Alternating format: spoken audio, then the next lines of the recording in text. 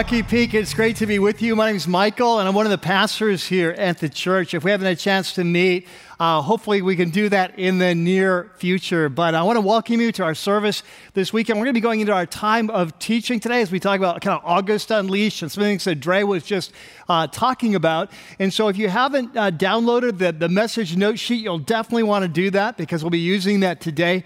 But if you're ready to go, I'm going to pray and we're going to jump in. Let's go. So, Father, we're just so thankful to be here in your place, underneath your leadership, looking to you for the future of our church. God, we're just so excited that you are our Lord and our leader. God, we're just so thankful as a church. It's not our job to create a vision and ask you to bless it. It's your job to download, to deliver a vision, and for us to carry it out. And so, Father, as we talk about what does it look like to listen and follow as a church as we enter into this new segment of this journey, we just pray that you be with us in a powerful way. We pray this in Jesus' name. And everyone said, amen. Well, our story starts late at night. And he's been tossing and turning for the last couple hours. You know how this goes.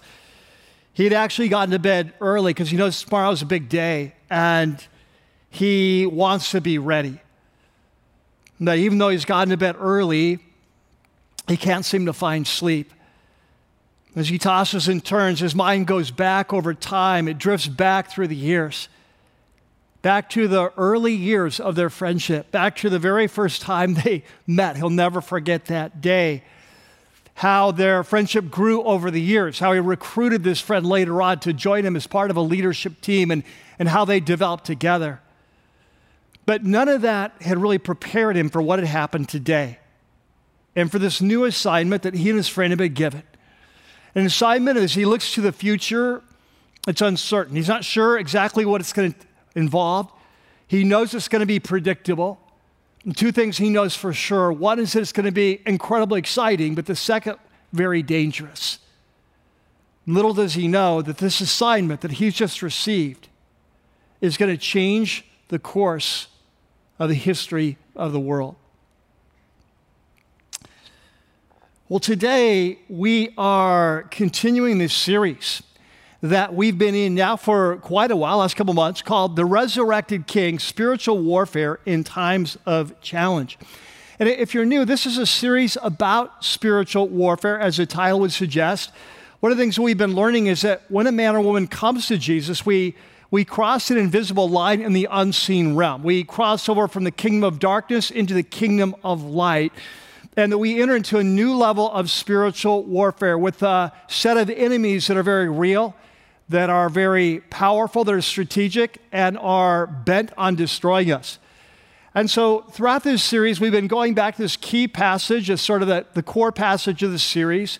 It's in a letter from the Apostle Paul to a group of Christ followers in and around the ancient metropolis of Ephesus, the very final chapter, where Paul shares that as followers of Jesus, we're in this spiritual war, that we're against these enemies that are bright, strategic, that are powerful, that if we want to win, that we're going to have to tap into the power of our resurrected King who has conquered the power of the dark side on the cross, and then we're going to have to put on the full armor of God.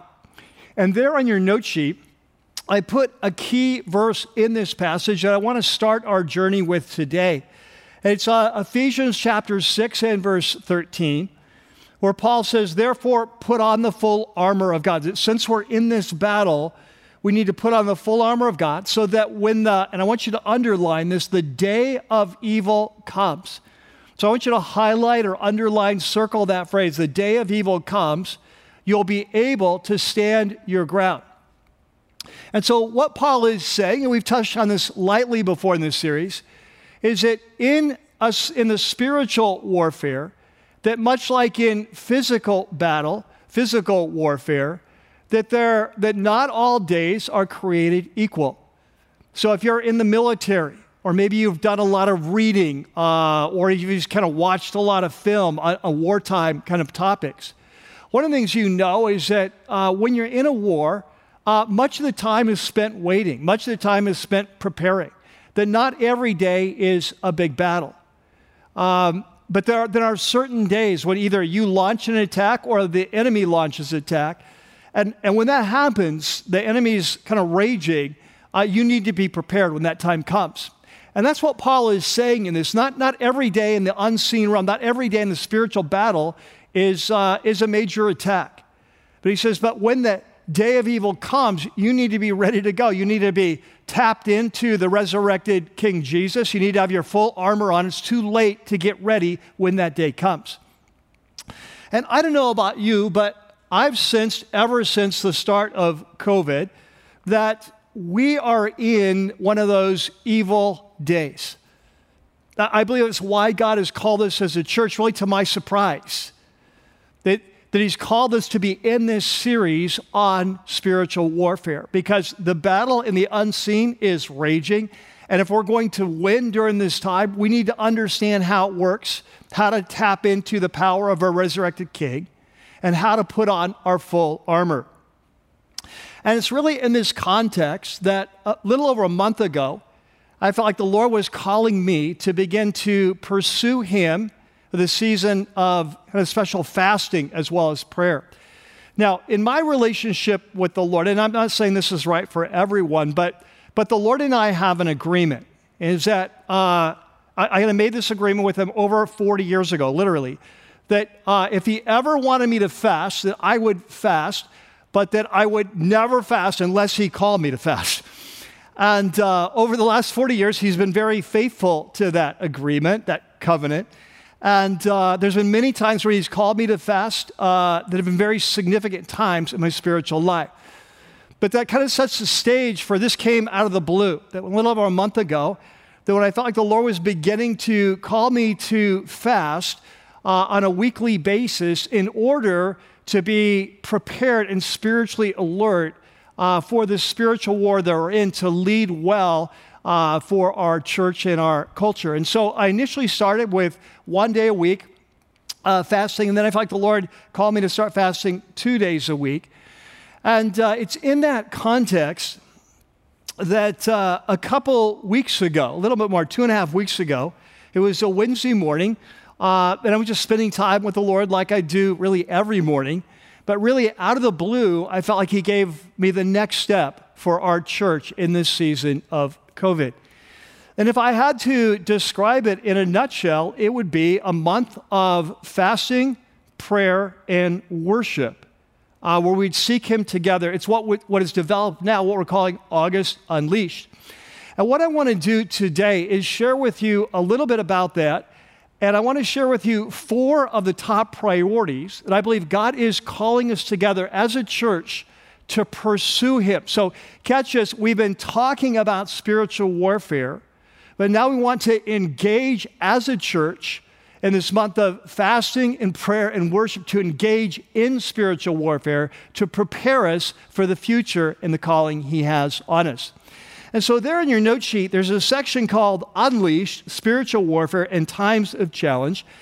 And to get at this, I want to give you one key word for each of the 4 priorities that at least at the start of the month, we're going to begin pursuing the Lord for. There may be more as we go through.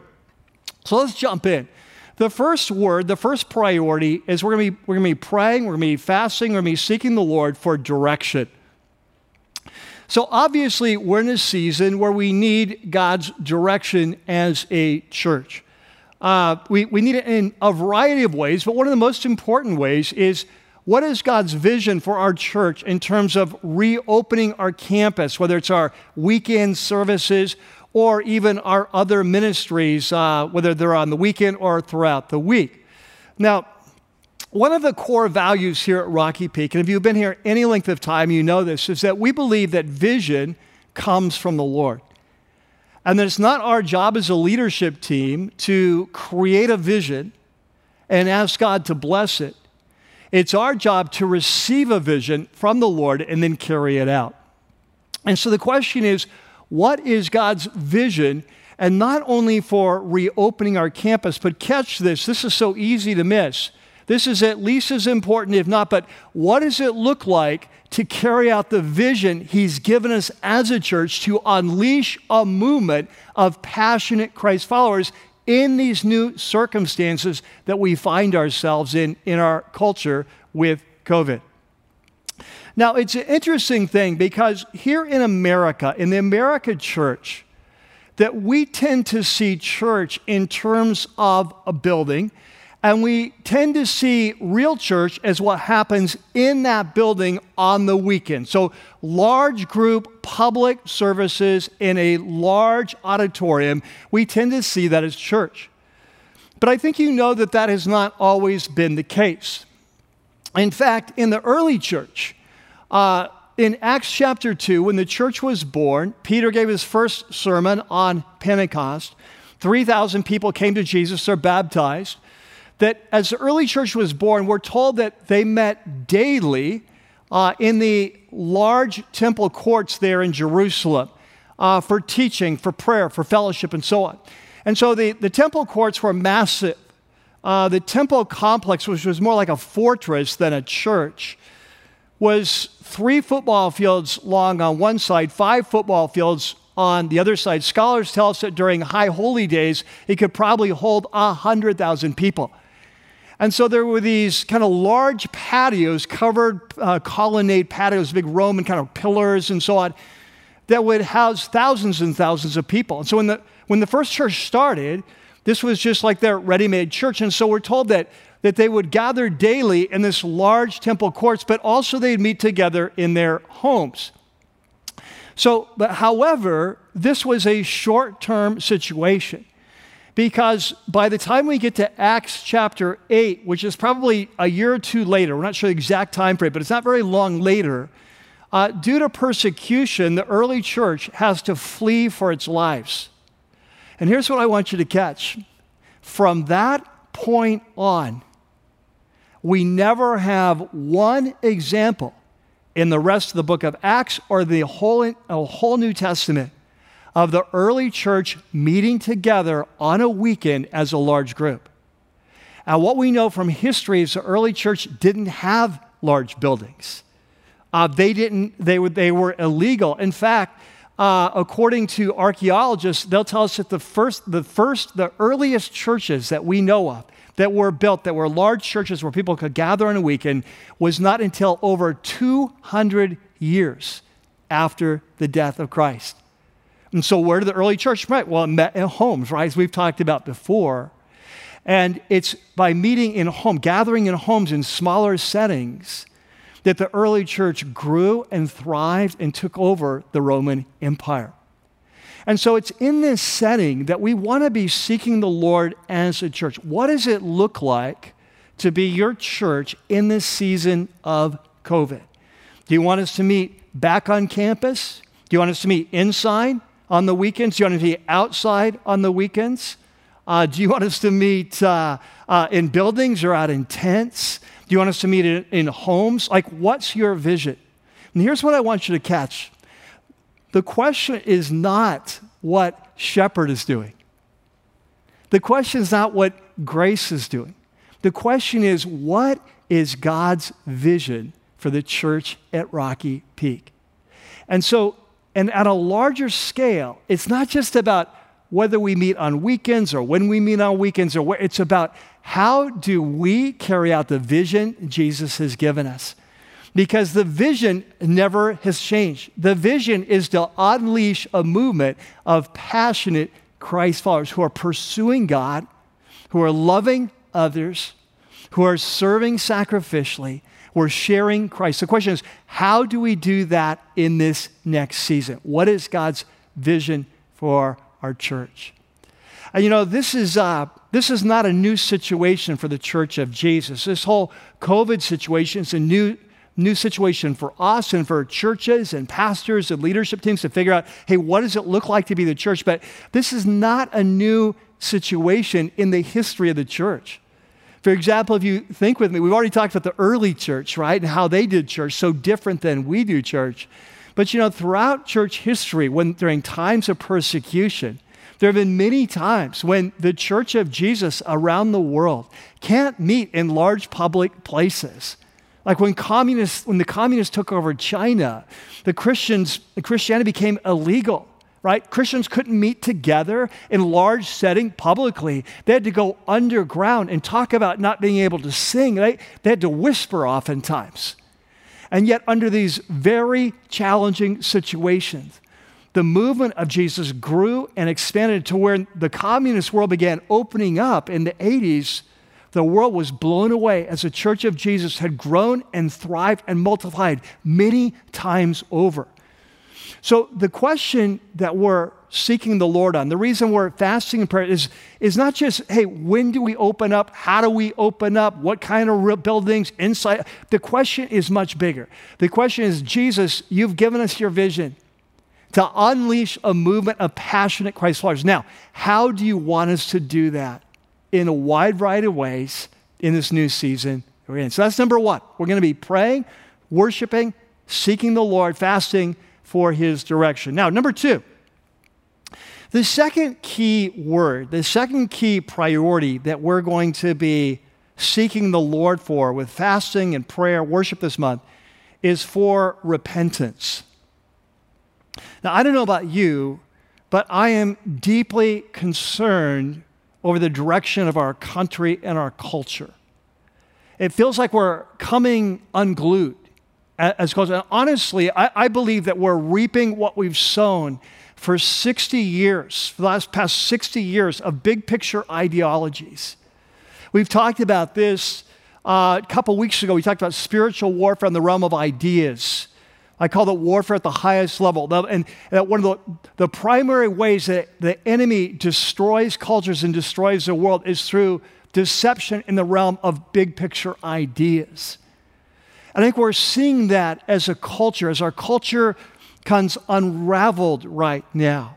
As we talked about a couple weeks ago, it's spiritual, sexual, and social chaos and confusion. And so I don't know about you, but I'm deeply concerned for the future of our country and our culture. And I believe God is calling us as a church to stand with him and to stand in the gap for the sake of our country. But here's the thing. This is not a new concept. You know, throughout the history of the nation of Israel, there were many times when the nation had gone far from God, and God would proclaim a fast for the people. He would call the nation together to pursue him and to truly repent, not just with a sackcloth and ashes on the outside, tearing their clothes as a sign of grieving, but with a rending of their hearts, a true return to God. There in your note sheet, we have an example from the time of the prophet Joel. And this was a time when Israel was far from God, and as a result, God's judgment was bearing down on them like a heavy 18-wheeler coming full of destruction. But God commanded the prophet to declare a fast. And he says in Joel chapter 1, there in your note sheet, declare a holy fast, call a sacred assembly, get everyone together. Summon the elders and all who live in the land to the house of Yahweh, Lord, all caps, Yahweh, to the house of Yahweh, your God, and cry out to the Lord. What do we cry out? We're crying out for mercy. We're calling out for forgiveness. We're calling out for his leadership. In Joel chapter 2, he goes on, even now, declares Yahweh, return to me with all your heart, with fasting, with weeping and mourning. Rend your heart, not just your garments. Return to Yahweh your God. And catch this, he quotes from Moses. When Moses met the Lord on Mount Sinai in Exodus 33 and 34, this is a quote of how God revealed himself to Moses. He said, for he is gracious and he's compassionate and he's slow to anger and he's abounding in love and he relents in sending calamity. And who knows? Joel says, who knows? I know things are bad. I know it looks like we're on a one-way ticket to hell. He says, but who knows? He may turn and relent and leave behind a blessing. I believe the Church of Jesus in our country needs to rise up, and we need to go to the Lord on behalf of our culture, and we need to pray for God's forgiveness and that God would send a spirit of repentance to our nation, that at a core level there would be a turning back to God that would allow his blessing to return to our nation. But here's the thing.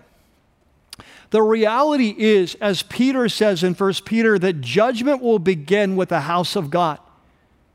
And the reality is, as followers of Jesus, unless we are right with God, unless we are surrendered to King Jesus in our lives, that we have no right or authority to pray for our nation. You know, in the book of James, in the New Testament, James is writing to a group of Christ followers. But these are Christ followers who have lost their way. They're more like their culture than like Christ. They're more like the world than the kingdom. You remember early in this series, we talked about the three big enemies, the world, the flesh, and the devil. What we'll see in this passage is that they had been deceived and were following all three. And so James says to these believers, he says, you adulterous people. So he compares them to like spiritually adulterated. They're not being faithful to their first love. He said, don't you know that friendship with the world, or the world, the flesh, and the devil, that friendship with the world means enmity, becoming an enemy against God. Therefore, anyone who chooses to be a friend with the world has become an enemy of God. And so now a few verses later, he says, so this is what you need to do. This is what repentance looks like. He says, first of all, you need to submit yourselves to God. So the first step of repentance is always coming under his leadership. Without a surrender to his leadership, there is no repentance. The first step is always submitting ourselves. God, is there anything in my life that's out of alignment with you?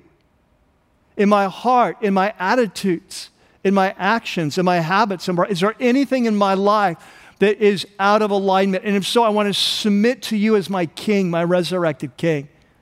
He says that's the first step. He says, but the next step of repentance is to resist the devil. Remember, we're talking about the world, the flesh, and the devil. We've seen them giving into the world. But he says now it's time to resist the devil. But here's the thing.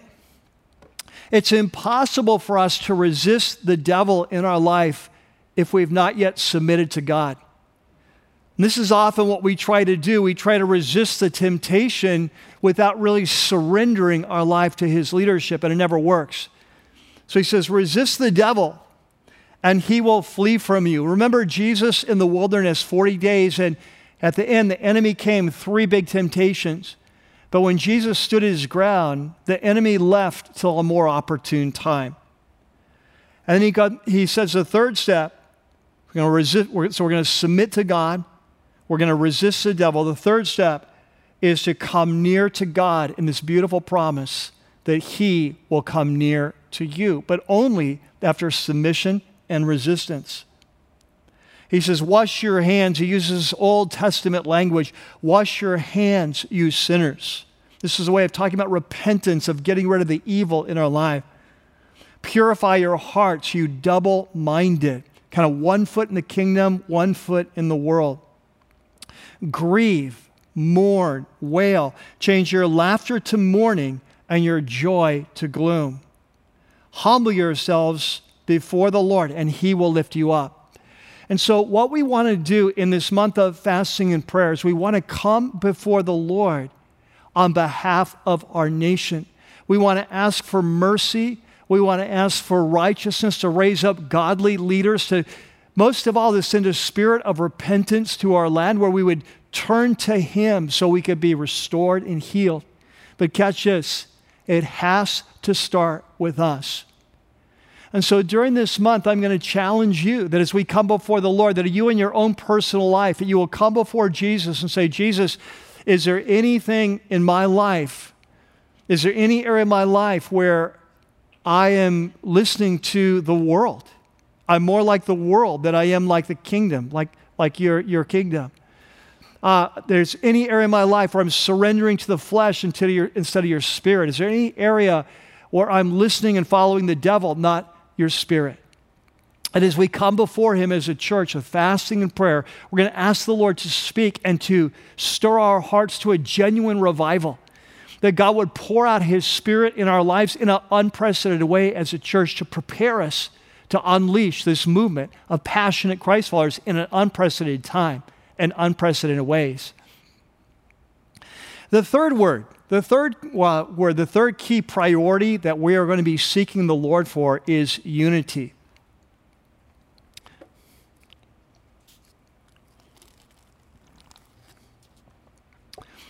I don't know about you, but I've never seen a time in our nation's history. The only other time I can begin to compare would be the late 60s and the early 70s. I realize many of you weren't alive then, but it's the advantage of getting old.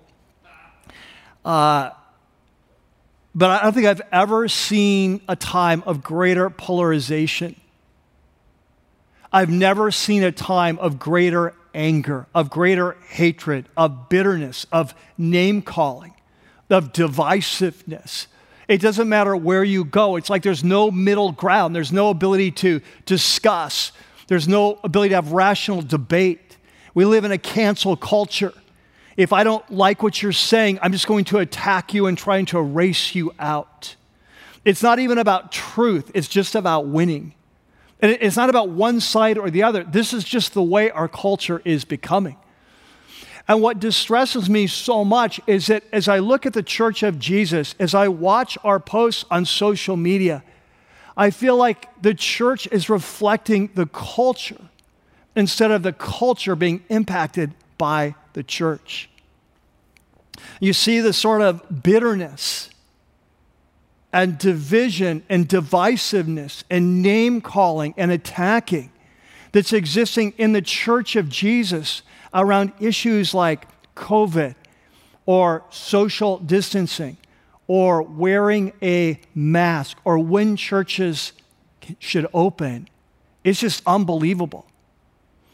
And what we see in the New Testament is that Jesus was very clear with us what his top priority is for us as followers of Jesus, as followers, especially in these secondary areas where there's kind of good reasons on both sides to have an opinion.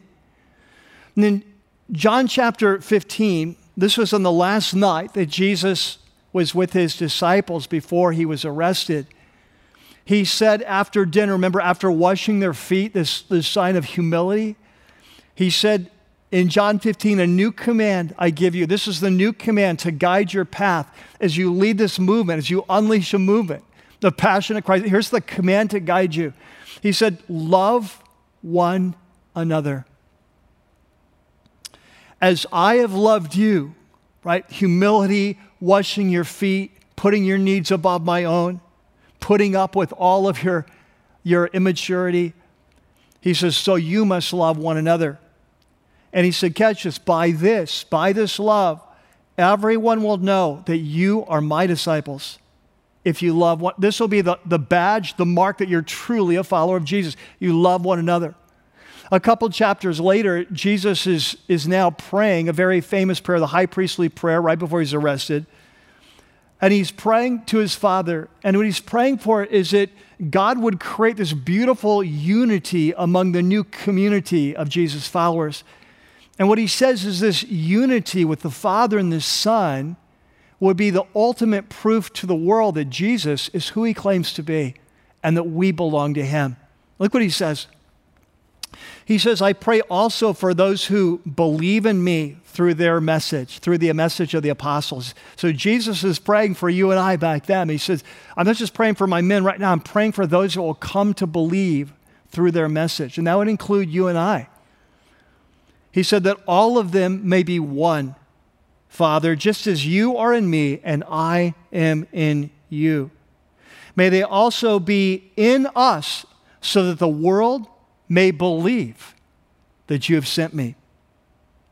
I have given them the glory that you gave me, so that they may be one as we are one. I and them, you and me, so that they may be brought, catch us, to complete unity. And then look what happened.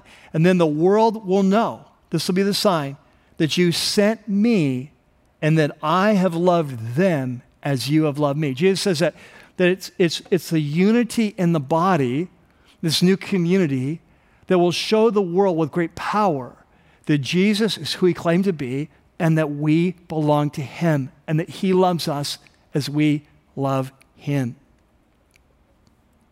And so Jesus says that his priority in the new community is that we love one another. Now, we've talked about this a lot in the past, this difference between primary issues and secondary issues, right? And what the New Testament teaches is in primary issues, who God is, who Jesus is, the path to salvation, the authority of the Word, the core moral teaching of the New Testament. These are primary issues, and we're never to compromise on these. But on these secondary issues, where Christians who love Jesus and love his Word disagree, that we are to love and accept one another, even when we think the other person is wrong. And catch this, we would be willing to give up our rights to love one another. And so when you see the Church of Jesus dividing over secondary issues, when you see us taking pot shots, getting angry, bitter over secondary issues like social distancing, about how dangerous COVID is, about whether it's dangerous or not, about wearing of masks, about when churches show. When you see the Church of Jesus getting angry and sniping and attacking one another, can I tell you something? Satan is having a field day. Because this has always been one of his primary weapons of spiritual warfare, to try to sow disunity among the followers of Jesus on secondary issues. And while we are fighting one another, the world is going to hell. And so men and women, it's time for us to rise up, to be who we are, to rise above these things and say, hey, we might not always agree on this, but we are going to pray for the unity of the body of Christ. And we're going to pray for our unity here at Rocky Peak, that we would love and accept one another, even if we see things different, and we would never divide the body of Christ over a mask. You know, it's interesting. Later in the New Testament, the Apostle Paul's talking about this. In fact, it's in the same letter that we're studying in Ephesians about spiritual warfare. And earlier in the letter, in chapter 4, he says, this is what it looks like to live a life that's worthy of the Lord and this high epic calling that God has in your life. And there in your note sheet, I want you to see what he says. He says, I urge you to live a life worthy of the calling that you've received. So what does that look like to live a life worthy of this high, incredible calling? He says, well, here's the character quality. He says, be completely humble and gentle. Be patient. Let me ask you something. Who do you have to be patient with? Is it people that see things your way? People that never do you wrong, never disappoint you? Of course not. When you're around those kinds of people, it's easy. We don't have to be patient except with people that frustrate us, people that irritate us, people we think are wrong, people that see things differently. He goes on bearing with one another in love. Who do you have to bear with in love? You bear with people that are irritating or let you down. He says, this is what it looks like to be a follower of Jesus. This is what it looks like that we love one another. We're humble. We're gentle. We may see things differently. We will bear with one another in love. And then catch this. He says, make every effort, top priority, to keep the unity of the Holy Spirit through the bond of peace. He says, followers of Jesus, like remember what Dre said last week? As followers of Jesus, our core identity is peacemakers. And so in this season, like, are you pursuing the peace? When you're posting online, when you're having your discussions about these controversial topics, are you promoting peace in the body or are you sowing division? Paul says we need to make every effort, top priority, to preserve the unity of the Spirit through the bond of peace. And then he says, now, He says, here's what's important. And he's going to give us 7 marks, 7 primary issues that we share with all other believers. If you're a follower of Jesus, we all share these 7 primary things. He says there's one body, there's one new community of King Jesus. There's one Spirit, one Holy Spirit that unites us all together. Just as you are called to one hope, the future of the next life. That's what he's talking about, this hope of the next life. We all share that common future. One Lord. There's one King in our lives. We all bow the knee to the same King. There's one faith, these core ingredients of the faith that we believe, these primary issues about Jesus. There's one baptism. We've all gone through this initiation rite into the body of Christ. And finally, there's one God and Father of us all, who's over all and through all and in all. We're all part of the same family. And so Paul says, yeah, there's going to be people that irritate. You're going to see differently. He says, but do everything you can to preserve the unity of the body of Christ in the bond of peace. And so in this month, we're going to pursue God. We're going to pursue God for the unity of the body of Christ, whether it's here, around the world, or here at Rocky Peak. And then number 4, the fourth thing we want to prayer priority, want to pursue God, is for the kingdom. You know, Jesus said that as followers of his, that our first priority, he said, hey, seek first the kingdom of God. Wherever you are, whatever season of your life, whatever situation, job, home, whatever, always seek first the kingdom, to advance the kingdom. Now, I don't know if you know this, but studies have shown this, that when they do studies and research of when do people come to Christ? How did people come to Christ? When does conversion happen? And it's interesting because a lot of people, a high percentage of people, come to Jesus during times of crisis, during times of change, during times even of chaos.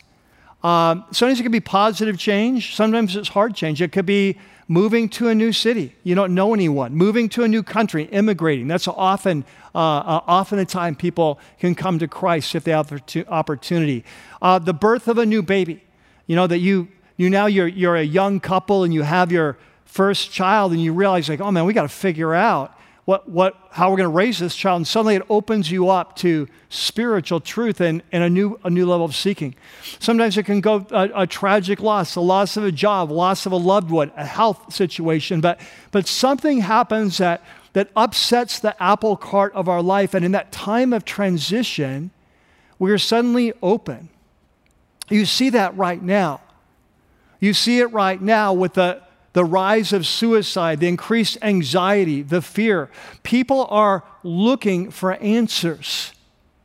And many people, not all, but many people are open to discussions about Jesus they would not have at another time. And I truly believe this is a kingdom opportunity, and we need to be seeking the Lord and praying that he would bring many people into his kingdom, and then asking him, how do we as a church unleash a movement and capitalize? We don't want to waste this crisis. We want to make the most of this crisis for his kingdom. You know, it's interesting. There's a famous story about Jesus in John chapter 4, where Jesus meets a Samaritan woman at a well and shares with her about living water.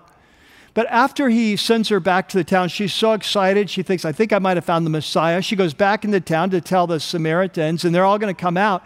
Well, these men come back from lunch. They kind of went to Burger King, got some things to share for lunch. And so it's like, hey, well, I got some food here. We got you your food. And he says, I've got food to eat you don't know about.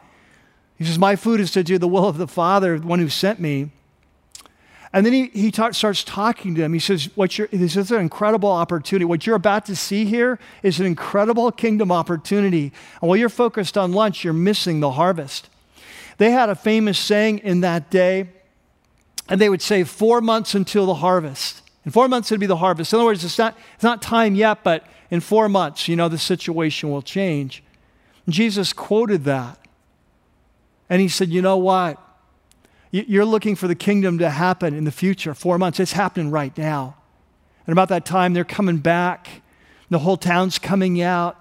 They're checking out Jesus. They're so open to his message. There in your note sheet, this is what Jesus says in that context. He says to his men, he said, I tell you, open your eyes and look at the fields.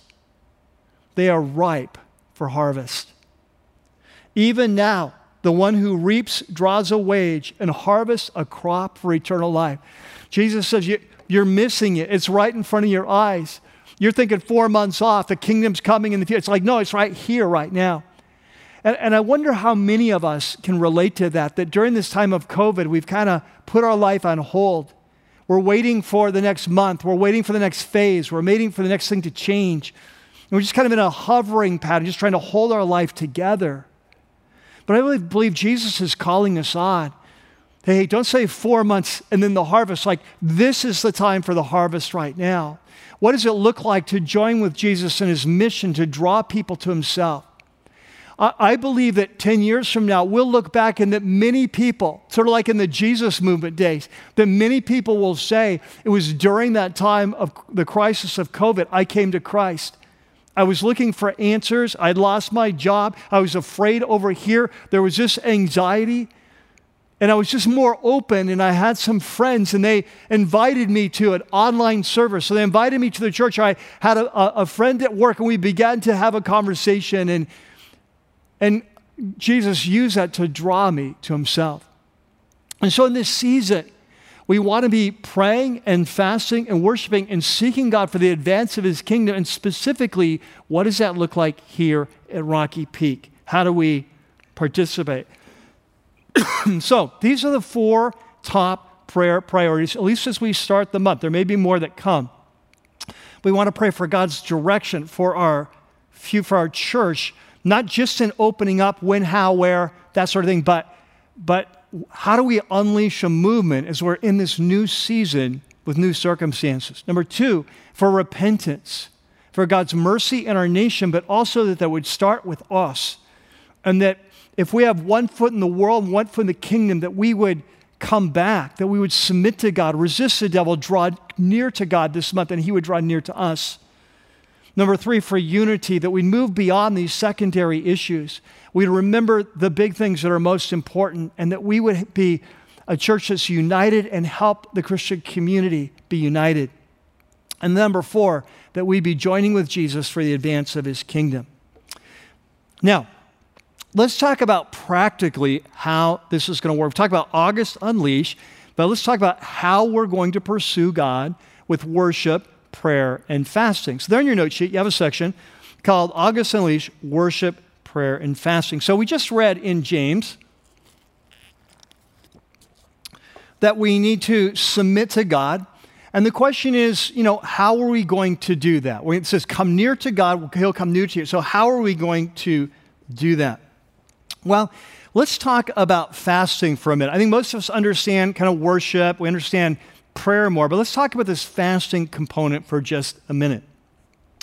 What we see in the Bible, and we just saw an example of this from Joel 1 and 2, is that fasting is a way to supercharge our pursuit of God.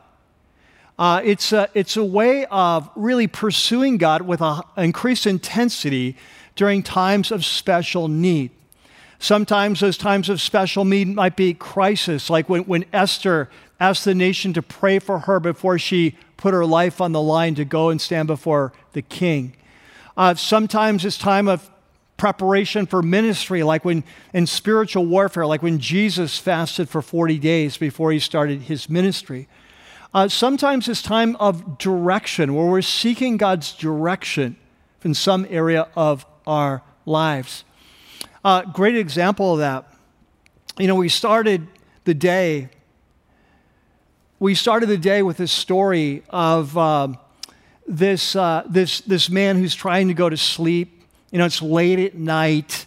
He's got a big day the next day, so he's gotten to bed early. But if you've ever done that, you know how this works. You toss and turn. His mind's going back to this friendship with one of his best friends that started so many years ago, developed along the way, but now they've been tasked with this new assignment that he knows is going to be exciting but also dangerous, not sure where it's going to go.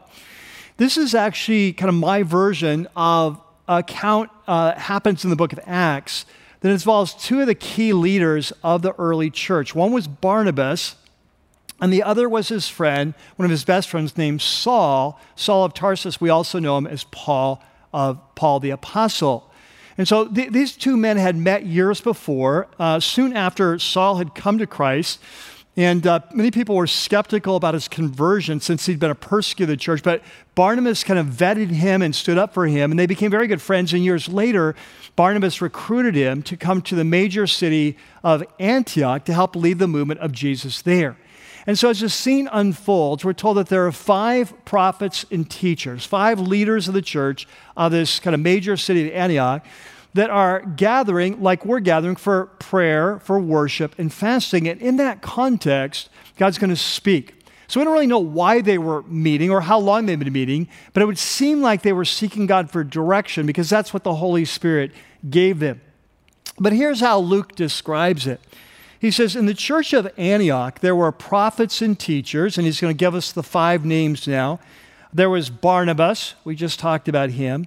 Simeon called Niger. Niger means black, so very likely a black leader, black pastor in the church. Lucius of Cyrene. Cyrene's in Africa, may also have been a black man, we're not sure. Manaen, who had been brought up with Herod the Tetrarch, and then Saul, who we will know later as Paul. And catch this, while they're worshiping the Lord in fasting, this is what we're going to be doing. While they're seeking the Lord, pursuing the Lord, we're not sure what, perhaps for direction, but they're worshiping the Lord, they're fasting, that the Holy Spirit spoke, very likely through a word of prophecy, since they were prophets.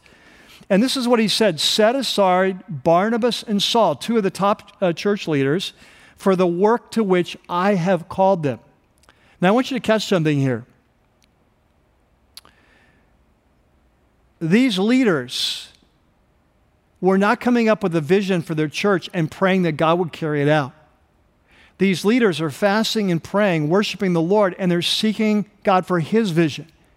And it's in that context that the Holy Spirit speaks and says, take 2 of your top leaders and send them out on this new adventure, this new mission, to share Jesus with the Roman world. It's the first time Paul and Barnabas are going to do this. It becomes the first of 3 what we call Paul's missionary journeys. I like to call them his Jesus-sharing expeditions. And these 3 journeys are going to change the course of history because not only is he going to share Christ and churches be born, but the letters of our New Testament that he writes are to these churches that he starts in these series of journeys. And so what you see that in the Bible is that fasting is a way of supercharging our pursuit of God in times of crisis, when you need God's intervention, times of preparation for future ministry, in times where you need direction, and so on. And so this is how it's going to work. That we're going to meet together this month 12 times in the next 4 weeks. As Ray shared earlier, 3 times a week, Tuesday, Wednesday, and Thursday, 7 to 9, every Tuesday and Thursday for 4 weeks. Now, these first 3 are going to be what we call an encounter service, where we combine worship, prayer, a little bit of teaching together as we seek the Lord. Now, we're having 3 of these encounters, and the reason is we want to have plenty of room for appropriate level of social distancing. Now, I want to talk to you for a second about social distancing. That I understand that within our church, within our culture, there's a wide variety of opinions about how dangerous COVID is, and therefore how appropriate it is to practice social distancing, to wear masks, and so on. And I know that even in our church, there's a wide variety. And I've got to tell you that if you kind of put relaxed on one side and more concerned on the other, there's no question I would tend to be more towards the relaxed side. Which doesn't mean I'm right, by the way. It's just where I'm at. But what we see in Scripture, going back to these kinds of issues that are kind of secondary issues, what we see over and over is we're told in these secondary issues that we're to love and respect one another, even if we think the other person is wrong. And catch this, that we're even willing, because of love, to give up our rights. You know, in the early church, they didn't fight about COVID. What they fought about were things like eating meat sacrificed to idols. And of course, looking back, you can understand this, right? Because these people are deeply involved in idol worship and idolatry, all that went. And so when they came to Jesus, there were some who felt like, hey, I think it's fine to go to the meat market and buy meat that's been sacrificed to an idol. There's nothing wrong with the meat. There's no like demons in the meat. But there were other Christians who said, oh no, that's been devoted to an idol. It's been devoted to demonic. And so we shouldn't have anything to do with it. And they had strong opinions. And here's what the Apostle Paul said. Like in 1 Corinthians 8, he said, you know, in these issues, it's really okay to eat the meat. He said, but if this trips up your brother or sister in Christ, that for them, they see you eating the meat and it causes them to have a breach in your relationship, or it causes them to violate their conscience and eat the meat, which for them would be wrong. He said that you have just destroyed your brother for the sake of food. So he said, so this is what love does. You are willing to limit yourself and give up your rights for the sake of love. And he said, this is the mark of true spiritual maturity. And you know, in our body, there's such differences of opinion. I've heard some people say, hey, if we have to wear a mask to come down, I'm not wearing it. I'm not even coming. I'm not going to seek the Lord. I'm not going to pray because I'm not wearing a mask. On the other hand, we've had so many emails from people saying, are you really sure you're going to do social distancing? Are you sure you're going to do this? Because I'm really concerned about coming. There are two different sides of the spectrum. And so as brothers and sisters in Christ, we are going to practice social distancing, not only to create a safe environment, but to create a place that feels safe to everyone, that creates a place where people can come and those that are more concerned can feel confident and enter into worship and seek the Lord from a place of confidence. And I'll tell you, I think this is a mark of maturity. Right? A mark of maturity for us as a church, that we'd be willing to say, hey, I may be on this side, I may be on that side, but I love my brothers and sisters in Christ, and even if I think they're wrong, even if I think they're being crazy stupid not to wear a mask, they don't even think this thing's serious, or if on the other side, I can't believe these people are so afraid, that we would rise above this, that we would love Jesus, that we would pursue Him, we pursue the unity of the body, and we would love and accept one another, even if we think we're wrong. And here's the crazy thing, men and women, we're in a series on spiritual warfare. Well, right now, what we don't realize is right in our own body, that spiritual battle is often raging. And while we're standing up and defending our point of view, and why we're right, either on this side or that side, and why others are idiots, Satan is laughing because he has destroyed the unity of the body, the witness, and he's preventing us from pursuing God in a direction together. So I just want to challenge you, wherever you're at on this, you would embrace the law of love. That you would choose to rise above your personal opinion. You would hold it with conviction. We would discuss it, and we could disagree and have good discussion. We could be a model of dialogue to the world, but that we would love and accept one another and put the unity of the body and the kingdom of God against our personal rights and privileges. Now, having said that, so when you come together, you know, we're going to ask you to sign up to come. That's primarily for us so we know how many are coming, so we can limit the gathering to have appropriate distancing. And we'll have some protocol. You can read about that on the registration page as you go on so you know what to expect. And so we'll have these 3 encounters. They're kind of designed for you to come one night, but if you want to come more, you can. But they're designed to come one. They'll be the same program all 3 nights. But then in the 3 subsequent weeks, we'll be having 3 nights a week of worship and prayer. And these will be a combination where we'll come do a little bit of worship together, but then we're going to have a variety of types of prayer. We'll pray together in a large group, pray in some small groups, do some prayer walks, and go off and pray by yourself. We're going to give you a lot of options. We just want to be seeking the Lord together for these 4 four things. Now, you're welcome to come to those, as many as you want. We love you here. And here's what I'd ask, is that if you call Rocky Peak home, if you want to pursue the Lord with us, that you would come at least once a week for the next 4 weeks during this month. Now, we realize that for some of you, that you may have health concerns. Maybe it's your age, maybe underlying conditions. Maybe you live with someone that you want to be super protect. We understand that. So we would love on these first 3 encounter nights to live stream them. But since they're outside, we don't really have the capacity to do that. But on Wednesday night, via our social media, we're going to be giving you live updates throughout the evening, giving you snippets of what's happening, and then also calling you to pray with us at key times. And so watch for that on our website this week. And then last thing I want to talk about is this fasting. What does it look like to enter into a month of fasting?